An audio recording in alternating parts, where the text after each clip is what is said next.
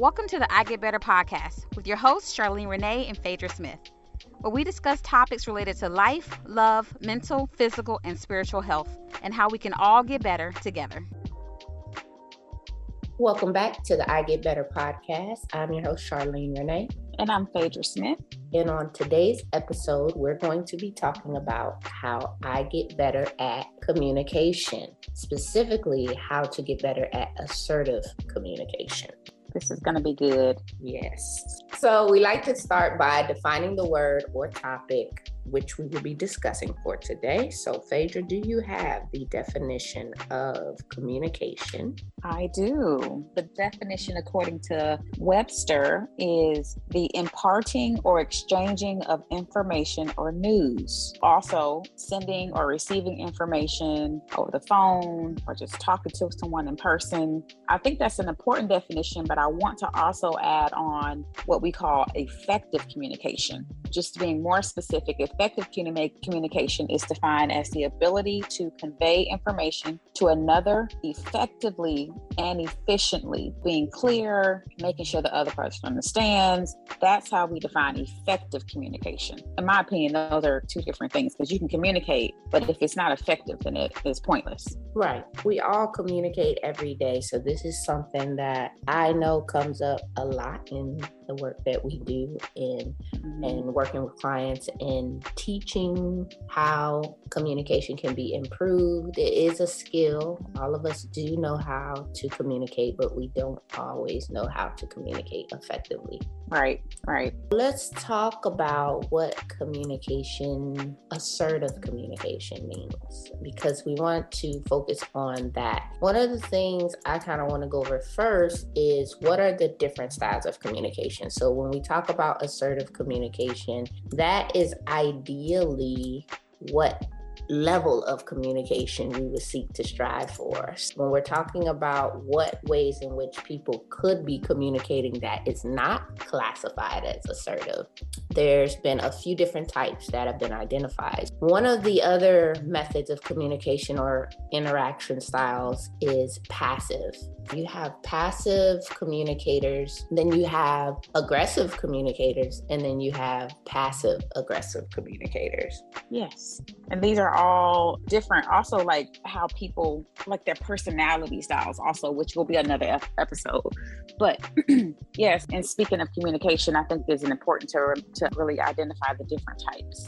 Do you have some examples, Charlene, and the different types, like how they speak differently? Yeah, so when we're talking about a person who communicates passively, it's typically one who doesn't speak up. They may feel that their feelings, their rights, their opinions are not as important as others. They may not be able to verbalize or vocalize their needs and the things that they want. So they may internalize it. And so typically these would be the avoidant type of communicators. They don't want confrontation. They don't want to start any trouble.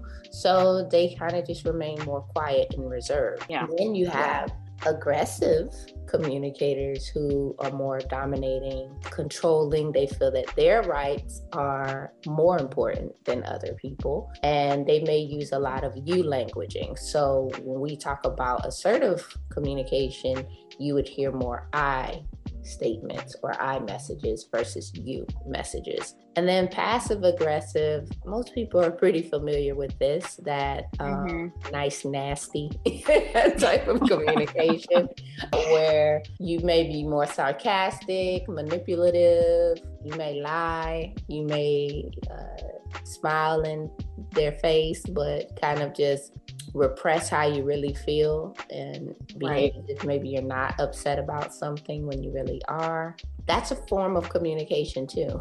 And so communication is not just the words we say, but also the body language, the tone of voice, the gestures, the attitude that comes behind our message. Those other three types, other than assertive, are typically where people may fall in line and not necessarily walk in one category all of the time. They may transition in and out of different types of communication styles.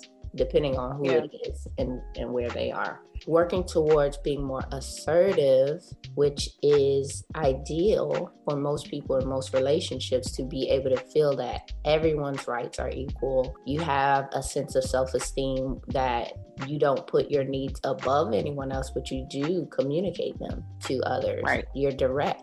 You're honest about how you feel. I think it's important to talk about this, especially in relationships, but also like a passive type of communicator, like as you mentioned, tends to not get their needs met. And they also tend to feel like they're unheard, especially if they're talking to an aggressive communicator. And so I think it's important to really be able to sometimes sit with yourself to know what you want and know what you're trying to say, so that you can also identify what emotions are going on and possibly preventing you from being able to articulate what you're trying to say. Because if there's fear in there, or if there's a thought that is telling you that this is going to be confrontational, this is going to go wrong, it really is going to dictate possibly how you end up, which type of style you use when you communicate in a situation. Do you have any examples of any of these? I think that would be fun to give them some examples if you have any. I mean, I think after one easy thing is to talk about iMessages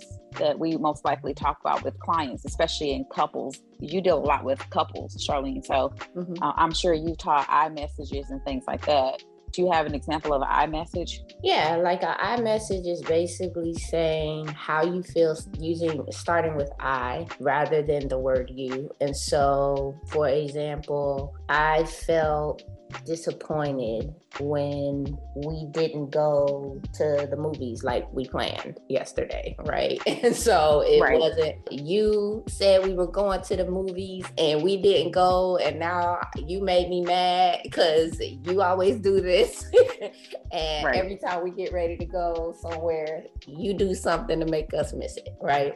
So, which is more critical and attacking and blaming and not taking responsibility for or acknowledging how you feel. Right. To start the sentence off with the word I, you take ownership of your feelings, your needs. You are able to kind of put the fire out in some instances by not putting the blame on someone else, but recognizing that you can communicate to someone how you feel about a certain situation. That's really good. I think you kind of hit assertive and aggressive, because aggressive is that you stuff, right? Dominating, blaming. Exactly.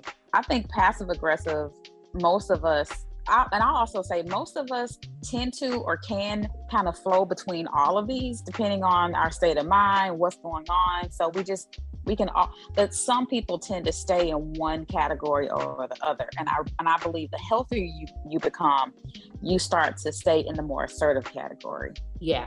So yeah, because one of the things that I find is when someone does not communicate assertively is because they either were taught that assertive communication is rude or selfish or mean or one of these faulty ideas. And so they started, and this can happen at a very young age where you're kind of silenced when you do try to speak up for yourself.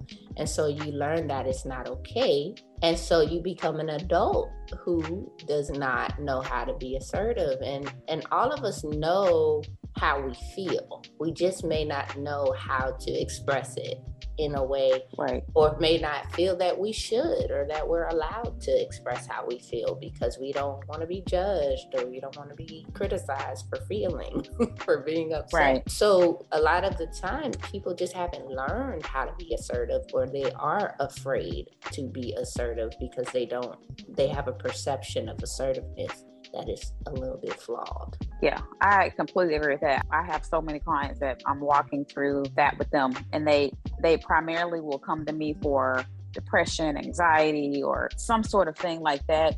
And when we get to the root of it, it's like at the bottom of it is just that they have not been able to articulate their needs. And that to them makes them want to break out of hide to be able to tell somebody how they really feel. And so they'd much rather walk through life with a mask on and be completely exhausted and avoidant. Right. And this is not what they would rather do, but this has become their norm, most likely from childhood. They learned somewhere to do this. Yeah, and so the ways to get better, the good thing about it is because it is a skill, it can be learned, it can be improved upon. So even if you were taught one thing as a child, you can be better as an adult. Right. You can change.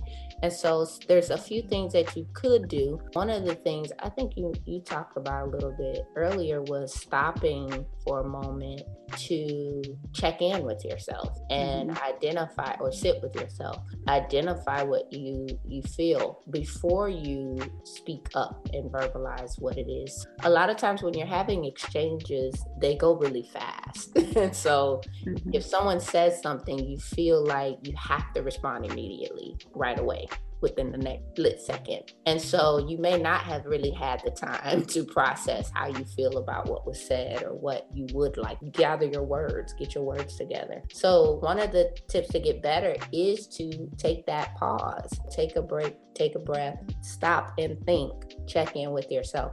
How do I feel about this situation, this experience, what was said to me, what this person is relating to me, this message that I received, and then formulate a response. Another tip would be to make eye contact. It's harder to be dismissed, I should say, or feel like people won't take you seriously if you don't avert your eye gaze, if you look them in the eye, if you let them know, like, this is really how I feel. I'm not just being dramatic, or I'm not being whatever. And so being able to make that eye contact, take a breath, take a pause before you respond, and identify, what do I feel?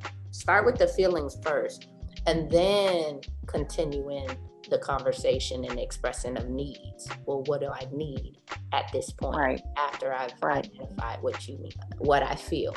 Yeah, it's really important to be able to know how you feel, but also know what you need, and also give yourself a chance to identify those things, which in the beginning of this practicing, it will be more difficult because you're not used to checking in with yourself and you're not used to really getting your needs met. It's going to be harder for you in the beginning, but the goal is to practice doing those things. Another tip I would say is to write it down. I encourage pretty much all my clients to journal, but I also think that when I say write it down, I don't mean text message people, because I really think that it's important to have these types of conversations in person or via FaceTime, or at least on the phone with someone, particularly because I think it's so important for people to be able to hear your voice.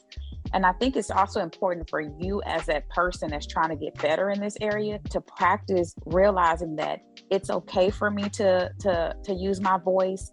I'm not a bad person. This is a healthy thing that I'm doing. Just because I wasn't taught this, I didn't grow up in a household like this. This is healthy. This is the proper way to do it. And so I also just think it's easy for people to dismiss text messages. So when I say write it down, I mean, it goes back to giving yourself that time that you need, but also to help yourself to take away some of the panic and anxiety by relieving it from you having to remember it all. In those moments when you're actually talking to the person, that's also a big step that you're taking in overcoming that fear or those false beliefs that you have in your mind about what it would look like if you were to approach someone or were to articulate your feelings and your needs. So writing it down really does also take some of that pressure off. And it doesn't matter how it looks, you write it down, because this is what you need in order to get better. And this is what we're talking about. How do I get better at communicating assertively? Yeah. And I have one last point before we wrap up. So when you mentioned writing it down, you can write it down to get that clarity and get your words together, but then also recognize you really can be brief when you're assertive as well. You can say no. Saying no is one way to practice being more assertive, and that's the thing that I think most people struggle with as far as assertive communication, is simply that one word sentence of no and not having to explain why the answer is no, why you don't want to do something, or why you cannot do something that someone is asking you to do. Even if you do, write down and get it out and get your words together, but then when you get ready to communicate to that person, still try to be concise and clearly direct about what you're trying to say. So now your message doesn't get lost in the receiver's ear by being too much of an explanation, when you don't really have to explain why you feel a certain way to someone or why you don't want to do something. And that is healthy to say no sometimes. Just saying that and letting that be the end of it. That's really good. Yeah. I think we could go on and on. I think maybe we'll do another part if we want to get into some of the other ones, but I really think that this was really good, and I hope that the listeners really take note of that and realize there's nothing wrong with you. It's just simply a new norm that you're creating for yourself as you work on getting healthier. Right. Yeah. All right. So until next time, remember to like, rate, subscribe, and share this podcast and listen on any of the available platforms. Please. Yes. So until next time, let's keep getting better so we can do better in order to be better.